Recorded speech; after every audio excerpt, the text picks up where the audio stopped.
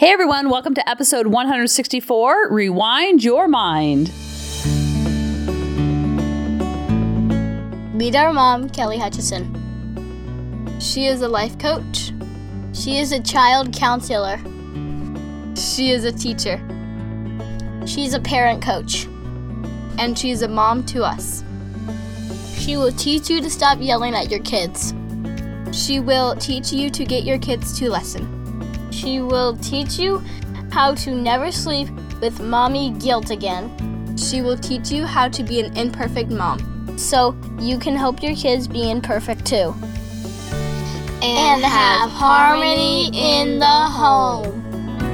So you know I love rhyming and you know I love alliteration, and you're going to love today's episode because it's Strat Day, which means we're giving strategies. Because we talk a lot about the ego and inner child and wounding, and I hope that we do a good job of mixing that with actual strategies and tangible things that you can do today to kind of add to your tool belt of parenting. And I've noticed with parenting, it's always changing. You master one age and stage, and then they move on to the next, and it's like you're in a game of double dutch all the time. And I was never able to do double dutch. I was such a tomboy growing up that all my friends that were girls were always doing the jump ropes and doing double dutch. And I was one of the only girls out playing kickball and soccer and football when we had choice at recess what to do with our time. So I never learned how to do double dutch. But I feel like life in general and parenting especially is like a giant game of double dutch, because you think you're going and flowing and moving and grooving and things are just like, whoo, this feels good. And this feels, we're in the zone. We're all clicking, and then boom, you get caught up in the ropes, or your kids get caught up the ropes, or your spouse gets caught up in the ropes, or a life experience happens that throws the whole family into the ropes. And that is part of the human experience. So I want to normalize the double dutch life, and I want to normalize how you feel like you have your flow going, and then all of a sudden, boom, it could be someone in your family going through something or something outside of your family, which brings your whole family into that double dutch rope, so to speak. And I don't know if you can hear the rain right now, but it is raining outside. David took the kids to a movie, and I want to curl up on the couch with a little power nap with Maggie. But instead, I am here with you talking about Rewind Your Mind. This is a really good strat to not only teach your kids and do with your kids, but it's really, really good when we act out, when we're not acting consciously. And seeing the humanness of life is what's going to help our kids see the humanness in their life and not have guilt and shame about having human experiences, human emotions, and just living the double dutch messy life. I always talk to my kids about the double dutch life too, because it helps them to know that this is part of the human experience and nothing has gone wrong, accepting the as is of all the things when they're not invited to the lunch table, or they didn't get the grade they wanted on the test that they studied for, or they don't make the team, or they have disappointments or anger or sadness.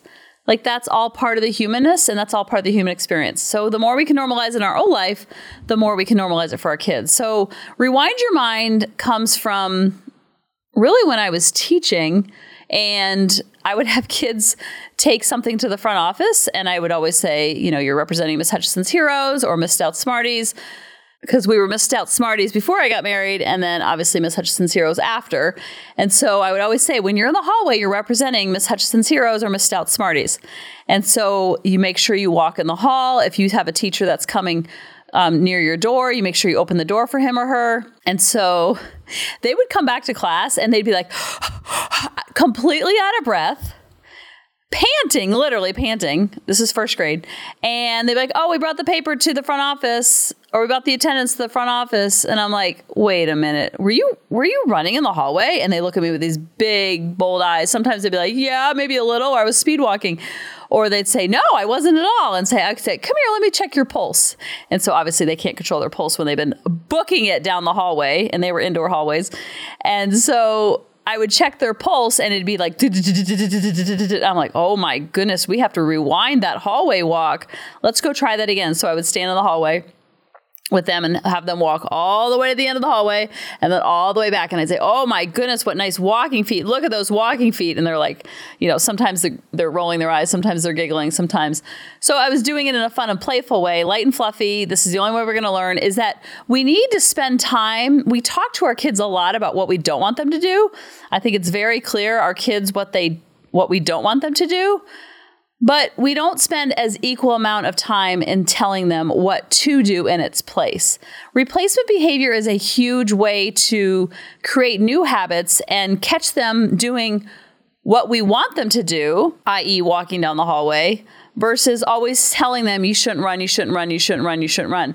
How about recreate, even if it is artificial, recreating them walking down the hallway and then reinforcing that with praise and being silly and look at those walking feet and oh my goodness, you look like a third grader walking down that hallway, things like that, to kind of make it light and fluffy versus don't run. Because a lot of parents tell me, look, will you just let your kids get away with it? What are you going to do? You're going to just let them get away with running down the hallway? This talking is not really doing anything. And yes, you can still tell them we want you to walk in the hallway. We want you to not use your running feet and all those things. But you also want to teach them what to do in its place and catch them doing that thing, even if it's set up and it's artificial, because then you can do the reinforcement of, you must be so proud of yourself. Look at you. Look at those walking feet. You're acting like a third grader, et cetera, et cetera. Whatever kind of compliments you want to bestow upon them about how it makes them feel walking in the hallway. And then they walk in the classroom and I'm like, oh, I don't even need to check your pulse. I can tell you're not sweating and panting over there because you're so out of breath. So the same thing works at home when things are calm, when there's calmer waters. So like one time I had one of my kids get in the car and I asked a very simple, basic question about their day.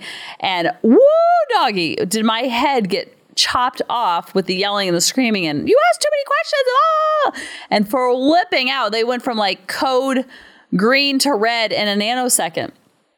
So then we calmed down. I was like, whoa, wait a minute. Wait a hot stinking minute. Let's rewind. Let's try this again. When I say rewind your mind, what you're really doing is you're rewinding the situation. You're rewinding the scenario. You're rewinding and letting them get a better shot at it because they're acting in the red zone. And we are the same ways. We act in the red zone sometimes and we want to rewind too. So sometimes if I snap at the kids or I come across more terse than I want to, or I will have a reflection of like, can I get a rewind pass?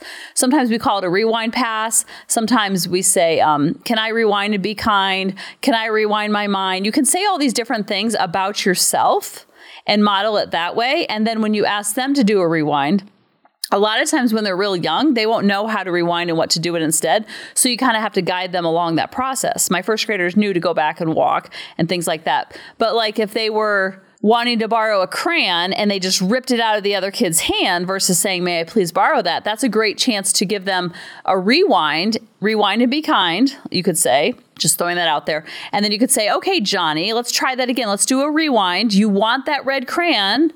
What could you do instead? And if they don't have the word power, they don't have the skills yet, you can instruct them by saying something like, we're going to rewind that situation and try that again. So Susie, take the red crayon and keep coloring.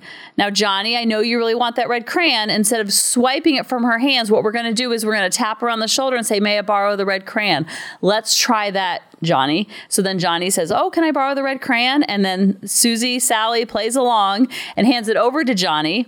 And then I reinforce Sally for sharing her crayons. And then I also reinforce Johnny for using his words and not just swiping it out of his hands.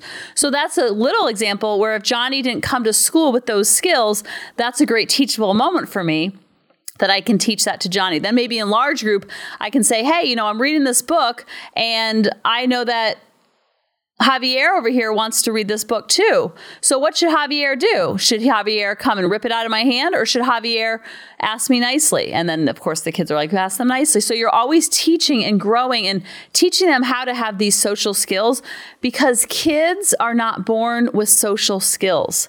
They don't know how to make their way in a world yet. And if at home things are being swiped out of their hands, then they're going to go to school and swipe things out of other people's hands. So usually what is modeled at home is what they're going to go to school and do.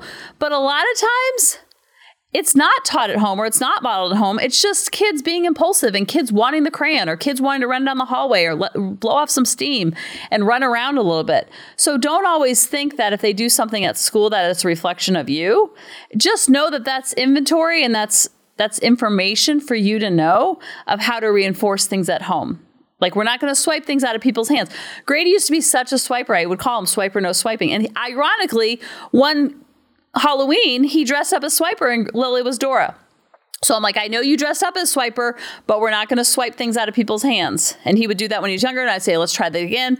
Rewind and be kind. Let's rewind. Let's try that again. Oh, and then I would swipe things out of his hand and show him how it feels. And I'm like, okay, mommy now needs to rewind. So rewind and be kind is a great way. It's light and fluffy to kind of teach them what you're looking for as well. It's also setting expectations, because the lectures and the this and you should do this and you shouldn't do that and you shouldn't do that. Like, that's great. And you can still do that. I'm not taking that away from you. I'm asking to follow up with something more so they have something to replace it with. Because a lot of times we don't give them strategies of what to do instead. So those teachable moments. So back to when I was in the car, my head got chopped off because I asked a simple question about their day. And then I was like, whoa. I got us both in calm waters. Because, of course, when someone yells at you, you want to yell back. But I knew that that's not great modeling. And I'm thinking they should not be yelling at this age. You know, I had all the stories, but I just like, control your side of the street. What would you tell if someone wrote this email to you, Kelly? Like, you know, you can do all that self-talk in the middle. Like, we're just going to take a breath. Let's do a rewind. Let's pretend you got back in the car. And I'm going to say, oh, hi, how was your day? And then you're going to come back with blah, blah, blah. And then I'm not going to ask the question that I asked, because I can't even remember what I asked, but it was something along the lines of, I think they got an award at school. And then I asked why they got the award. And that's what led to my head being chopped off. I'm like, whoa. We don't need decapitation. So then I was like, okay, I'm going to ask that question again. And you can simply respond in a way that, because what was the bottom line was, they didn't want to tell me why they got the award, because then my voice was going to get all high pitched and like, oh my goodness, that's so amazing. And they think that voice is very annoying. And they also didn't want to talk about things that happened at school. So I said, what could you say instead of chopping my head off and flipping out? You could say something along the lines of, I'll tell you later. I don't want to talk about it right now. I'll only tell you if you don't use a sing-song voice. I'm not 5 years old. So because they're older, they don't want me to use that voice because they said they feel like a baby. So I'm like, thank you for letting me know that. So I need to do a rewind, and then you're going to tell me what happened, and then I'm not going to use my sing-song voice. So we were both doing a rewind at the same time. So I said, oh, hi, how was your day? And then they said, oh, it was great. I got this award. I'm like, oh, I got this award. I'm like, oh, that's awesome. What was the award for? And then they said, I want to tell you, but I don't want you to use your sing-song voice, and all flipping out and getting excited. I'm like, oh, okay. Well, just tell me. And then they told me, I'm like, oh, that's really cool. How's my voice sounding here? And they said, much better. And we were like two robots having conversations together. But it was a great way for me to realize, like, they don't like the sing-song voice. They're teenagers now, and they don't want the high-pitched first grade teacher as a mom. So that was good information to have. It's kind of like you have to like play it super cool, PIC, play it cool. And the older they get, the more you have to play it cool. And another time my kids don't really like stories told about their stuff and what's going on in their life. So I try to talk in general, but I also try to talk about things that have happened. So you can kind of see the humanness in our own family, that literally every strategy that I talk about, I'm literally practicing every single stinking honking day in our house. And the other day, one of my kids completely called me out because I felt like they were crying over something that was just like, I held the space and like, okay, now we're moving on. Like we need to I've held the space. I thought I did a really good job at it. And it's not, you're still crying. Like you're still like in this hyperventilating tears thing. And so I try to use a stern, strong voice and be like, all right, enough. Let's go. Let's move. Let's dust ourselves off. And so later, said child says, you need to listen to your podcast more about how to hold the space, because you did not hold the space very well. I'm like, really? Oh, tell me more. I felt like I held it a long time. I just couldn't hold it anymore. I was like out of holding the space. It was time to like get our bootstraps on and let's go. And they said, I said, can I do a rewind? What could I do in replacement? So they gave me strategies of what I could do when that's happening instead of trying to speed up the processes, which is what I was trying to do. So you want the kids to know that not only are they able to do rewinds and almost like a do-over, that you want that same thing as well. that you want to do a redo. You want to do a do-over. This can work at home. This can work in the classroom. This can work when you're out and about. This can work when you're in the car. This can work with your spouse. You can get in fake arguments with your spouse and then ask him or her for a rewind and vice versa. And also, the more we model the rewind and be kind or rewind and find, sometimes I'll say, I need to rewind and find my mind because I don't know what happened there, but I was super snappy and I'm not really sure why. I think there's some stuff going on outside of this interaction that I kind of took out on you. So you were kind of my dog to kick, so I shouldn't be kicking the dog, but you were my dog to kick. So can I have a rewind to be kind? Can I have a rewind to find my mind? And the more that you practice the rewinds, they'll know exactly what you mean. And they also, it's almost like giving themselves grace and compassion and then teaching them what to do in its place versus always saying, don't do this, don't do this, don't do this, don't do this, don't do this. Instead, you're going to spend a lot of time, equal airtime on do this. Let's try this. What if this works? And in that process, you learn how to dance with your child. You learn how to dance with your spouse. And the better you're dancing, the less you're going to step on each other's toes, but you're still going to step on each other's toes. It just won't hurt as much because you're not doing it as often. The better that you learn how to dance, the more harmony you'll have in your home. And then they go outside of those four walls and then they bring that harmony from their home out into their relationships, out into their schoolwork, out into their sports life, out into the outside world, and then they know that they're always safe at home, and it's like the anchor, and they have harmony in their home, and then they have harmony in their heart. I love you guys, and I'll talk to you next week. Bye-bye. Hey mamas, thanks for listening. If you had any ahas, clicks, or those lightning bolt moments while listening, you have to check out my free parenting bootcamp, where we take all of this to the next level, and we try to create even more awakenings for ourselves so that we can connect more with our kids and never yell at them again. You can sign up at www.coachingkelly.com. And if you really want to fill up my love cup, send me an email of what your aha was, what your click was, what was that lightning bolt moment while you were listening. I want nothing more in life than for you to have harmony in your home and to learn how to be an imperfect mom like me, which allows your kids to be imperfect too, each and every day. Thanks for listening.